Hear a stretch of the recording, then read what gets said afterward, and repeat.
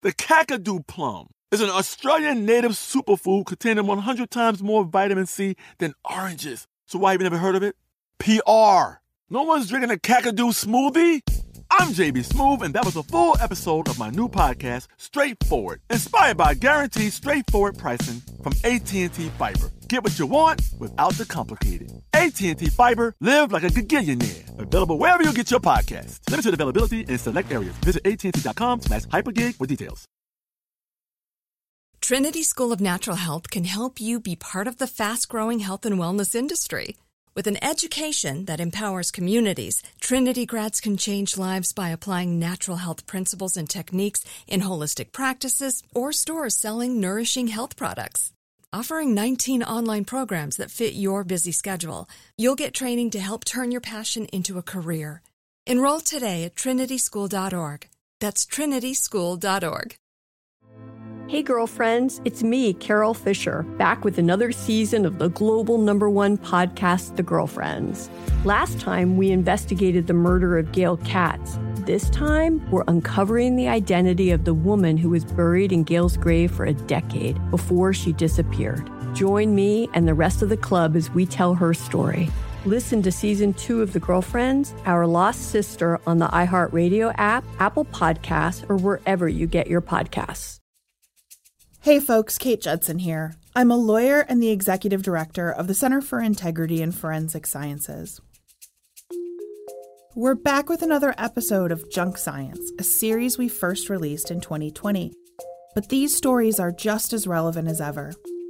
In this week's episode, Josh will dive into the story of Dale Johnson and the use of footwear analysis to wrongfully convict an innocent man. It's yet another example of a highly subjective analysis that is presented in court as objective fact.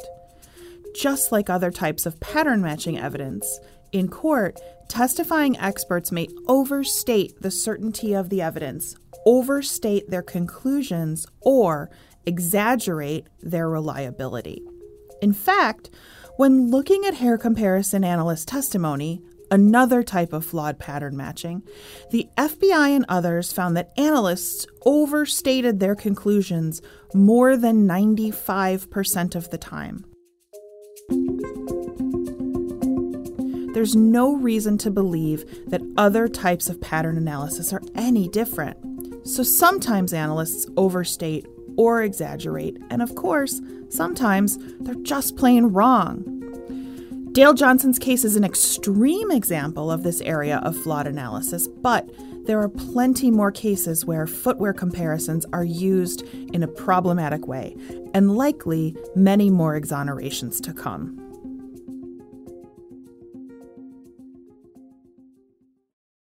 It's a clear fall day in America's heartland. You sit in a chair outside your trailer, contently looking out over your farm. It's cool, and the sun is setting behind the dense forest that surrounds your property. Everything seems just right.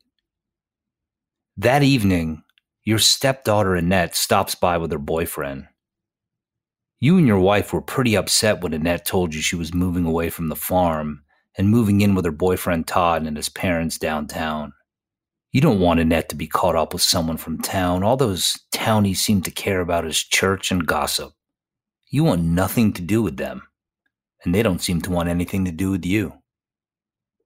But Annette's already 18. She's an adult. You can't really control her. You try to act supportive, so you nod to Todd and help Annette pack the last of her things into his trunk. You give her a hug before she gets into the car with him, and you watch as Todd pulls away to drive them back into town, and you're feeling a little helpless. The next day is pretty routine for you. You pick up loads of hay to bring to your barn. It's strenuous work. You work hard all day. You're exhausted and you go to bed early. The next morning, the phone rings. It's Todd's mother. She says, "Are Annette and Todd with you?" "No," you say. "I thought they were with you." Todd's mother becomes frantic. She says the kids went for a walk around 4 p.m. yesterday, and they never came home last night. But there's something else going on there. There's a hint of something, a tone of accusation in her voice, like She's somehow blaming you. You hang up and call the police immediately. You wait all day hoping to hear something, but there's nothing. You're just waiting and waiting, and the police finally get back to you in the evening. They can't find them. One sleepless night bleeds into another, and then another, and another. This is one terrible nightmare for you and your wife. 10 days go on like this. All you and your wife can do is sit and worry. You're not eating, you're not sleeping, you don't know what to do with yourselves. It's raining outside when you finally get a call from an officer, and you can hear it in the tone of their voice. This is not going to be good. The news I have for you is not going to be easy to hear, he says. We found Todd and Annette in the Hawking River. Oh my God, you can't stand, your body is trembling. You try to restate what the officer just said. You're trying to wrap your head around what this means. You found their bodies, their dead bodies? The officer says they didn't find their whole bodies, just their torsos. Their bodies have been dismembered. You're completely sick. Officers spend 2 days searching the cornfields between the railroad tracks and the river where the torsos were found. They find Todd and Annette's limbs and heads buried in shallow graves. You and your wife drive into town to the police station, and you're taken aback by the attitudes of these cops when you're separated from your wife and pulled into an interrogation room. Officers tell you to take off your boots, your shirt, your pants. You sit shivering in your underwear for 8.5 hours, and then a detective comes in. He sits down right next to you, puts his finger in your face, and says, "You did this. We know you did this. We found your boot print down by the riverbank. Once we match that boot to the print that was left at that riverbank, it'll prove you were there. You killed your stepdaughter. And then, you sick bastard, you cut off her arms, her legs, her head. You better confess, because I'll tell you right now, it's going to get worse for you if you don't." You say over and over and over again, "What in the world are you talking about? I didn't murder Annette. I just came here to help you find out who did. What is this all about?" They don't have enough evidence to charge you for the murder of Annette and Todd, so they have to let you go. They impound your car so it can be searched for evidence. It's dark and cold when they drive you home. They let you and your wife out of the car, and you're still naked except for your underwear. You walk barefoot to your trailer. Your toes are totally numb by the time you get to the door. Downtown rumors start to spread. People are saying this murder must have been some kind of cult ritual, that it must have been you who did it. The quiet, stern stepfather who never says much, never goes to church, keeps his family hidden away. Who knows what goes on at that farm? They didn't like you before, but now they're straight up hostile. They cross the street to get away from you when they see you coming.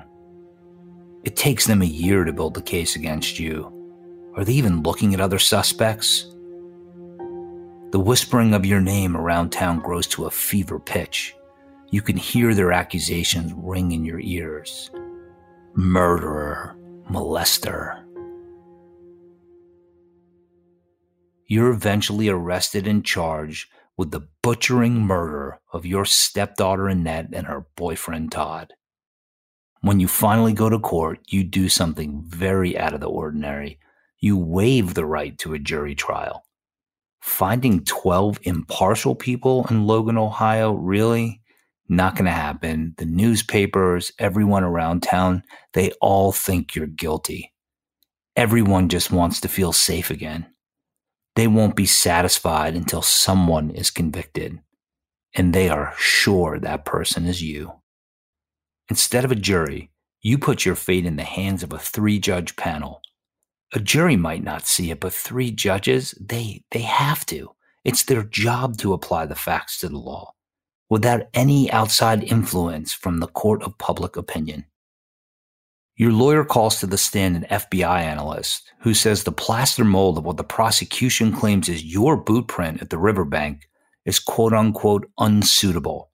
The analyst says it lacks sufficient detail for meaningful comparison, and that it looks more like the footprint of someone who was walking barefoot. There is no way to claim your boots match that print, so you're optimistic. But then, the prosecution calls an anthropology professor to the stand. She says she studied footwear impressions of countless samples. Her delivery is slow and deliberate and really credible. She says, quote, "No person's footprints are the same as another. They're as unique as a fingerprint. I've analyzed the wear patterns on the inside of the defendant's boot, and I can say with certainty, scientific certainty, that the footprint found by the riverbank was made by the defendant." This sounds unbelievable. But you see the judges are nodding along. There's no way they're buying this, is there? After a very short deliberation, the judges apparently believed the testimony of the prosecution's anthropologist, who put you right at the scene of the crime. They convict you, and you are sentenced to death. The story you just heard is based on the murders of Annette Cooper Johnston and Todd Schultz. Dale Johnston was wrongfully convicted and sentenced to death in 1984. He was exonerated in 1990. Over 20 years after the murder, the true killer finally confessed. But even then, the people in the town of Logan still chose to believe that Dale was guilty in one way or another. On today's episode, we're going to examine how a supposed footprint put an innocent man on death row. I'm Josh Dubin, civil rights and criminal defense attorney and innocence ambassador to the Innocence Project in New York. Today, on Wrongful Conviction, Junk Science, we examine footwear comparison evidence. Even when done correctly, impression analysis of evidence like shoe prints and tire tracks is purely subjective. Many experts recognize its limitations, but one so-called expert in particular pushed the limits of this forensic discipline to produce horrific outcomes. It turns out that Dale Johnson wasn't the only innocent person to be convicted of a crime based on faulty footwear comparison evidence.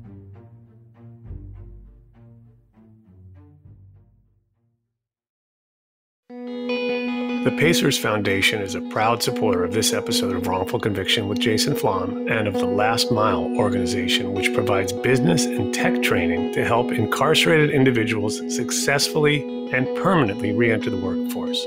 The Pacers Foundation is committed to improving the lives of Hoosiers across Indiana, supporting organizations dedicated primarily to helping young people and students. For more information on the work of the Pacers Foundation or the Last Mile program, visit pacersfoundation.org or thelastmile.org.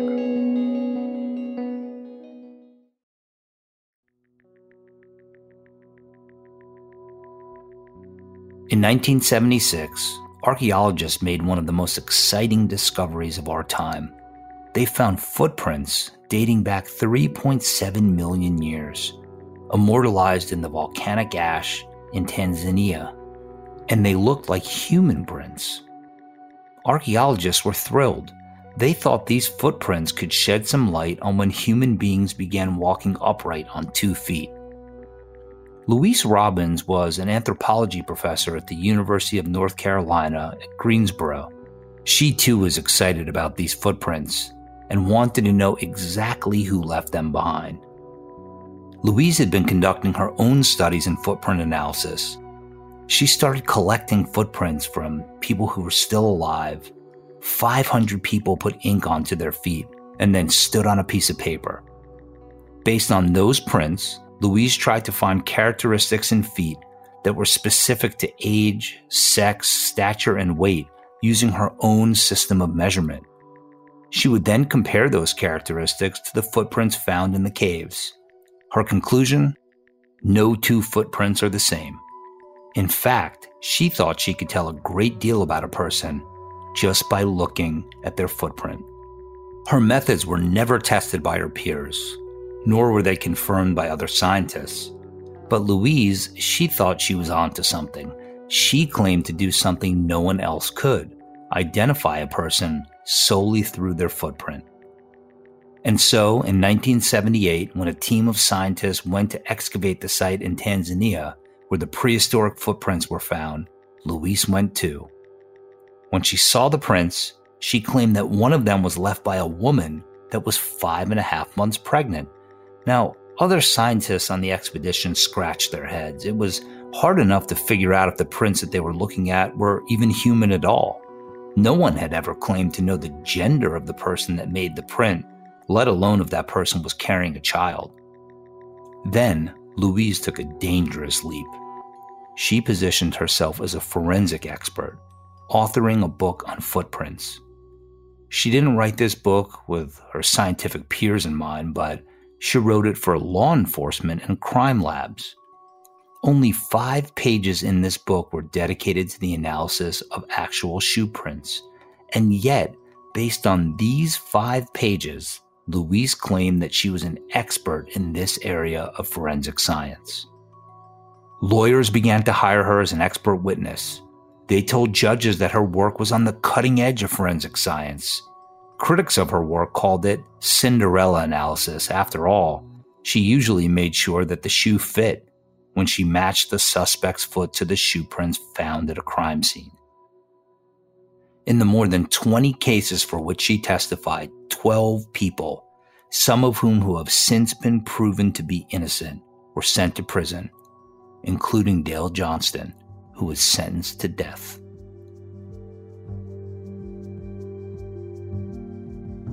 Dale Johnston and his wife, Sarah, at the time, came down to Logan several days after the bodies had been discovered, and they came to the Logan Police Department. They wanted to be helpful to them. And Dale was immediately taken up to an interrogation room. His boots, his pants, his shirt were all confiscated. So he was sitting there in the chair in his underwear, and they were bombarding him. "You did it, didn't you? And we know you did it," over and over and over again. And he kept saying, "No, I have nothing. I came into town to try to help." Here today is Bill Osinski, a journalist who covered the Dale Johnston case for years and wrote a book about it called Guilty by Popular Demand. So, Bill, tell us a little bit about yourself and how you started covering this case. For nearly 40 years, I was a reporter. I worked for 11 different newspapers around the country. I worked for the Akron Beacon-Journal at that time, which is nearly 200 miles away from Logan, Ohio, where the murders took place. But in those days, newspapers valued a major story and would make that kind of an investment in time and resources to cover a widely publicized case like that. So, Bill, you actually went to Logan, Ohio to cover Dale's trial. What was that like?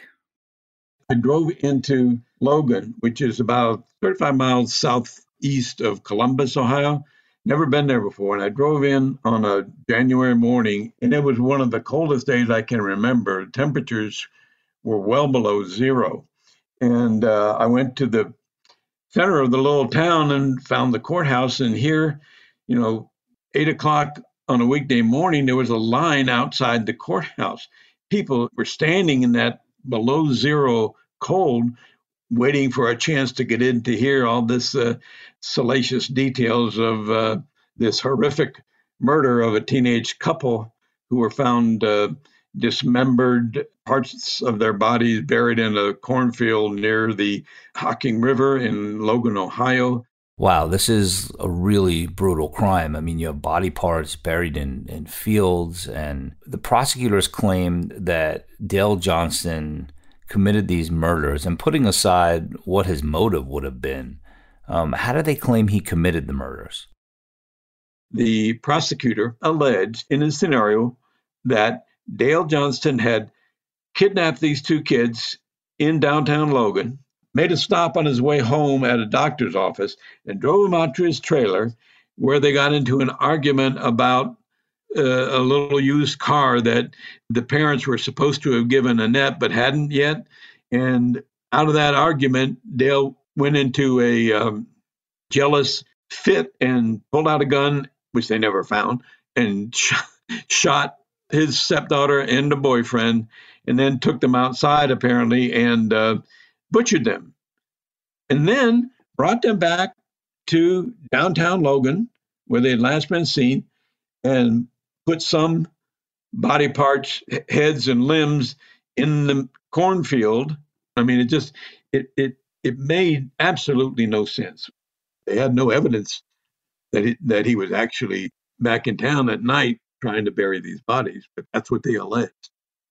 Dale was not a warm guy. I mean, he was the outsider. He didn't have a high opinion of the locals. They didn't like him. He was a convenient guy for them to hang it on.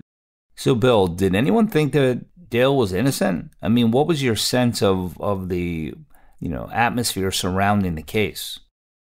There was such an atmosphere of the case having been already tried in the court of public opinion before the trial even started. More than a year passed between the murder and the trial. And obviously, the only story coming out of the investigation was that Dale Johnston did it. So that, in effect, was why the defense waived a jury trial and asked for a 3-judge panel, because they knew that the people in Hocking County were so predisposed to believe that Dale Johnston was the killer.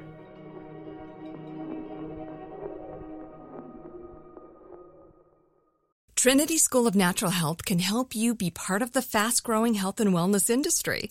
With an education that empowers communities, Trinity grads can change lives by applying natural health principles and techniques in holistic practices or stores selling nourishing health products.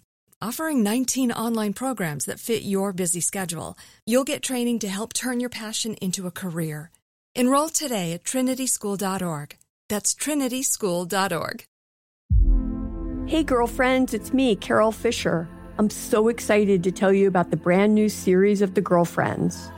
In season 1, we told you about the murder of Gail Katz at the hands of my ex-boyfriend Bob.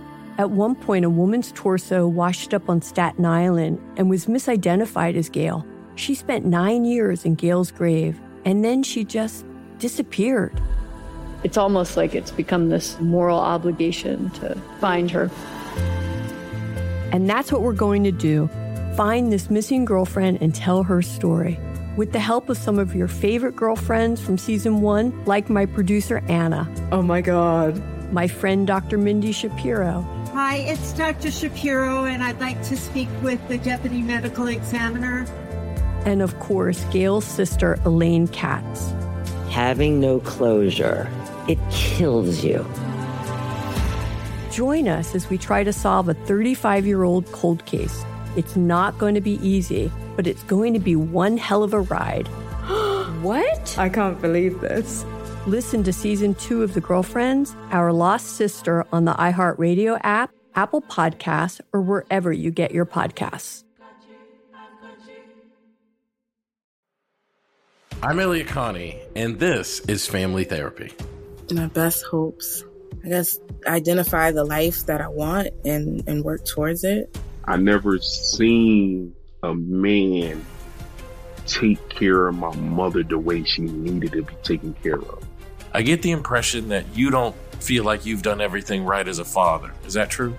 That's true, and I'm not offended by that. Thank you for going through those things, and thank you for overcoming them. Wow. Thank God for deliverance. Every time I have one of our sessions be positive. It just keeps me going. I feel like my focus is redirected in a different aspect of my life now. So, how'd we do today? We did good. The Black Effect presents Family Therapy. Listen now on the Black Effect Podcast Network, iHeartRadio app, Apple Podcasts, or wherever you get your podcasts.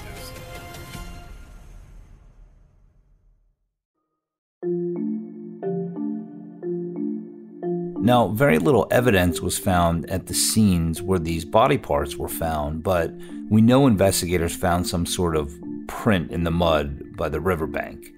And Dale goes down to the police station with his wife, Sarah, and he thinks he's going there to help them find the killers, but they confiscate his boots And of course, those boots would be compared to the impression found at the scene. So tell us a little bit more about what happened. There were so many cops out there that, according to the testimony of a Ohio Bureau of Investigation agent, they totally ruined the crime scene as far as being able to collect any valid evidence. There were cops stomping all over. Well, what happened was the sheriff of Hocking County had a impression made of a depression in the riverbank, and they made a casting and they sent it off to the FBI.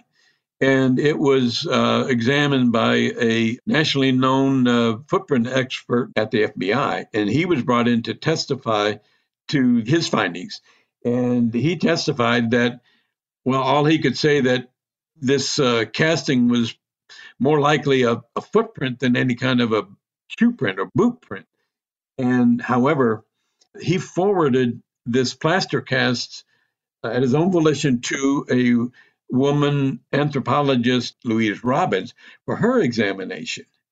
And she had a theory of how she could identify footprints from the wear patterns on the inside of someone's footwear. She had this cockamamie theory that by examining the interior of a footwear, she could get wear impressions and use that to analyze a casting of a print from a shoe or a boot. And so she testified in trial that, well, you can't really say that Dale Johnson's boot fits this, but from the wear patterns that she observed from the interior of the boot, when you looked at it that way, then yes, this was made by Dale Johnson's boot. And, I had never heard of that before. It didn't make any sense to me. It was only later, after the damage was done, that it came out how irresponsible and unreliable and untrue her testimony was. So let me get this straight. This is like, kind of mind-blowing here. Louise Robbins said that she could match the depression found by the riverbank to Dale based on wear patterns made by his foot inside his boot. I mean, it just sounds ridiculous. I've never even heard of that before. This seems to go so far outside the bounds of any verifiable science. And, it's important for our listeners to keep in mind that with impression pattern matching methods, that's the type of science we're talking about, or alleged science that we're talking about with shoe prints and tires. There's a database that experts have, and they refer to this database when they're matching a shoe or a tire to an impression at a scene. And tires and shoes are mass-produced. So the same rubber mold is used to make them, but that just tells an expert what class that piece of evidence came from. So for instance, they can say that this footwear impression was made by a size 10 Nike Air Jordan. But the problem is a lot of people own a size 10 Nike Air Jordan, so it's not enough to put somebody at the scene. So impression analysis really comes down to the individual characteristics in the specific shoe or shoes that belong to the accused. And we're talking about things like cracks in the sole of the shoe, gum stuck to the bottom of the heel, characteristics that are often caused by routine wear and tear. But the problem is there is no standard regarding the number of unique characteristics that are needed to make a positive identification.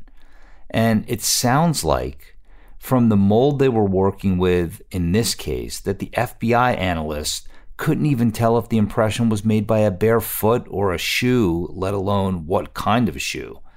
So that should tell you something about the quality of the impression they were working with. But Ms. Robbins makes this huge leap, and it's really, really hard to imagine that this could have been allowed in a courtroom when someone's freedom was on the line. And yet here she is, one of the prosecution's key witnesses when it came to analyzing the physical evidence at the scene. So how prominently did Ms. Robbins' testimony play in the prosecution's closing arguments, Bill? Well, it was very prominent because it was the only piece of evidence that linked Dale Johnson to the murder scene. I thought it was a very weak link to begin with, but apparently it was strong enough for 3 judges. His closing line was, "Murder is the ultimate form of molestation, so you must be guilty of the murder too." He had, of course, been alleging without evidence that Dale Johnston had inappropriate relationship with Annette. So after he's convicted and sentenced, what happens next, Bill? He was sent immediately to death row. But, it was such a weird, hostile atmosphere in that town. I mean, I will never forget when it came time for the verdict. All the spectators had gathered on the lower level of the courthouse to listen to the verdict by radio. And I will never forget that when the guilty verdict was announced, there was this eerie cheering that came from below, that filled up the courtroom. And these people wanted somebody to pay. And Dale Johnston happened to be the guy who they were able to hang it on. I mean, it seems, Bill, that they didn't even have anything other than a hunch that Dale Johnston did this. I mean, it's hard to make sense of this. I mean, do you think that they did this on purpose? Do you think that they set out to frame Dale Johnston? Well, I don't think anyone wants to accept that the prosecutors and police would knowingly fabricate an entire case against a murder defendant. And I know I came down to Logan with no preconceptions. I do remember, having the belief that, the state wouldn't bring these charges unless they had something against this guy. And by the end, I said, where is the case? I was shocked at the prosecutor's summary. I mean, it was total high opera and total fantasy. Everything that was presented in that trial was a lie. I believe somewhere before I die, I'm going to learn the truth in this case, and it just so happens that I did.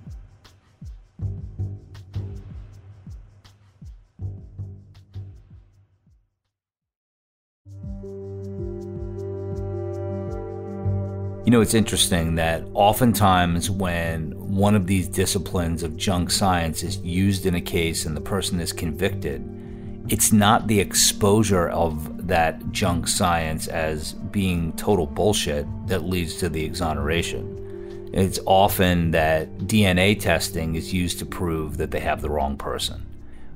What's really interesting about this case is that Dale is eventually released from prison because his lawyers were able to prove that some of the evidence that was used to convict him was not admissible. And oddly enough, it wasn't the shoe evidence that was thrown out, but another witness's testimony. It turns out that a witness had been hypnotized by a detective and was persuaded to give this awful testimony against Dale at the trial. And, testimony that he forcefully put Annette and Todd into a car, and that testimony was never supposed to be admitted in court. And that was what was deemed inadmissible, and Dale was let out because of that. And of course, Louise Robbins' testimony about his, the inside wear patterns on his boots, being definitive proof that the impression left on the riverbank was his, that was left undisturbed, and everyone still believed he was guilty. But then someone else confessed to murdering Annette and Todd. So, Bill, tell us about that. Who actually committed this crime? A sorry little fellow named Chester McKnight was nicknamed Chester the Molester, just because he was weird, and was a habitual criminal, habitual drunk, even though he had a history of assaults against women. And Chester actually got married, and it lasted a couple of weeks before she kicked him out and left. And it was in that atmosphere where Chester just went over the deep end and was drinking day in and day out. He was obviously depressed. The wife had left him, and he was just drinking incessantly. He came on that afternoon, early evening of October 4th, to Kenny Lynn Scott's house, a local drug dealer. They were drinking buddies, Anyway, there was a kind of a makeshift party in Kenny's yard, and Chester joined in, and here comes Todd and Annette. So they joined the party for a little while. I think they may have had a beer. And Chester decided to, hey, let's keep the party going. I've got some stuff. And so they start walking down the railroad tracks. And according to Chester's account, he wanted to have group sex with Annette. And she, of course, said no. And Todd tried to get her out of the situation. And that's when Chester pulled a gun and shot him. Annette started screaming. She shot her.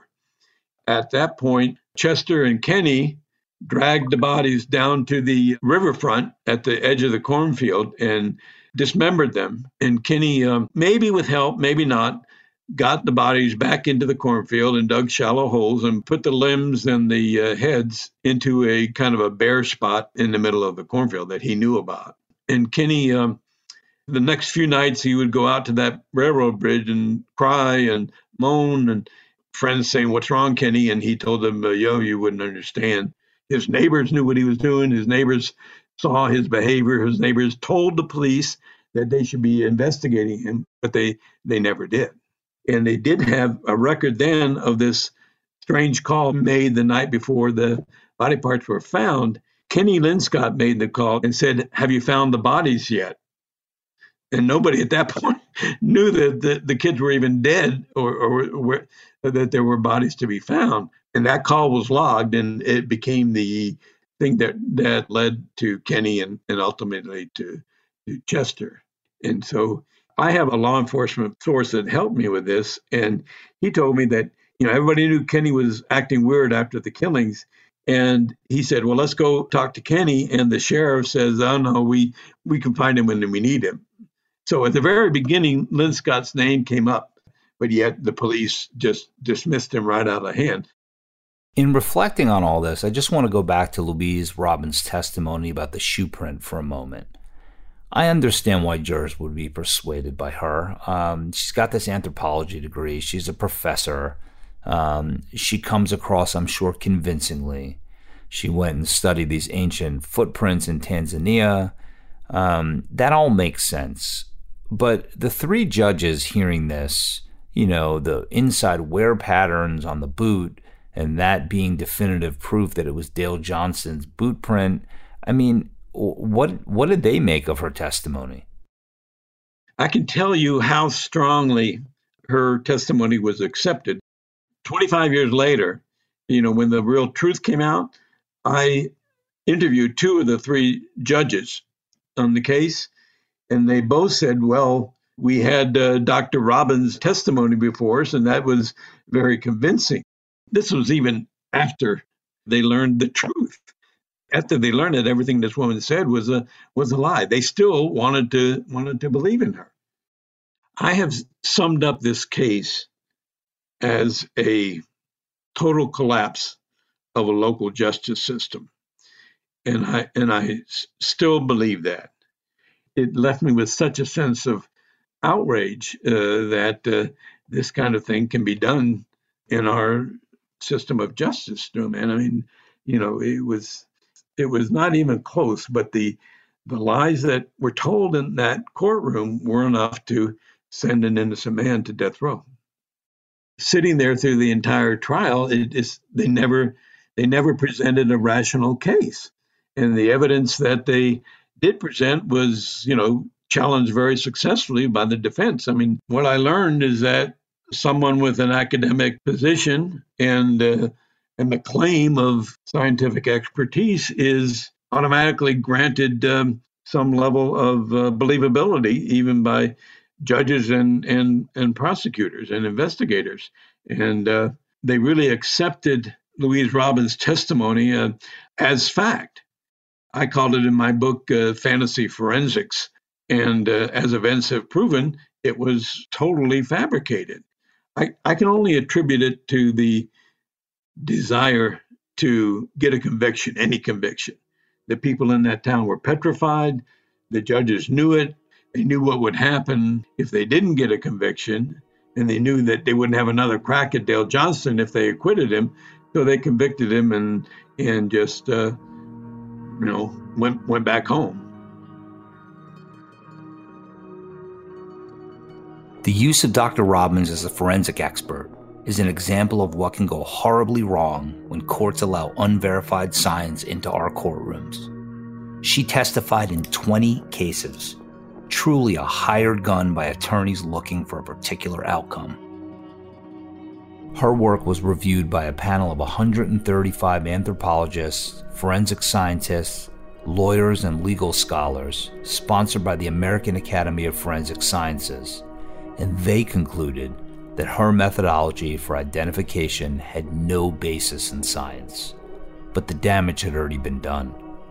Dale Johnston spent 4 years on death row for a double homicide that he didn't commit. But he was fortunate in that even though his trial left him impoverished, his attorneys stayed on his case pro bono and took on the appeals. The psychological trauma inflicted on those who are wrongfully convicted, especially for people who are innocent and sit on death row, is well documented. It isn't just the conviction that stays with the wrongfully convicted, it's the aftermath. Dale lost it all. He lost his stepdaughter, his property, his wife divorced him. It wasn't until well into his 80s, actually earlier this year, that Dale finally received some compensation for his time spent in prison. The Innocence Project provides support for therapy and social services for its clients who are forced to cope with the harms associated with their wrongful conviction. You can donate to the Innocence Project by visiting www.innocenceproject.org/give.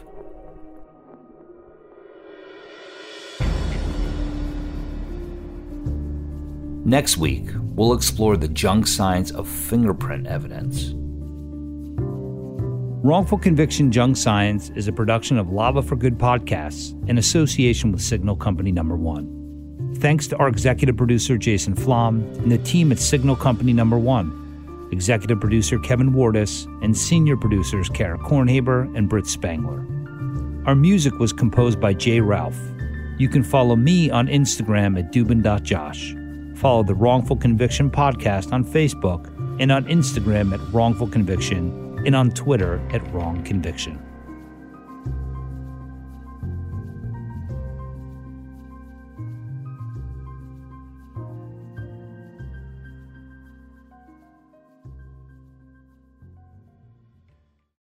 Trinity School of Natural Health can help you be part of the fast-growing health and wellness industry. With an education that empowers communities, Trinity grads can change lives by applying natural health principles and techniques in holistic practices or stores selling nourishing health products. Offering 19 online programs that fit your busy schedule, you'll get training to help turn your passion into a career. Enroll today at trinityschool.org. That's trinityschool.org. Hey girlfriends, it's me, Carol Fisher, back with another season of the global #1 podcast, The Girlfriends. Last time, we investigated the murder of Gail Katz. This time, we're uncovering the identity of the woman who was buried in Gail's grave for a decade before she disappeared. Join me and the rest of the club as we tell her story.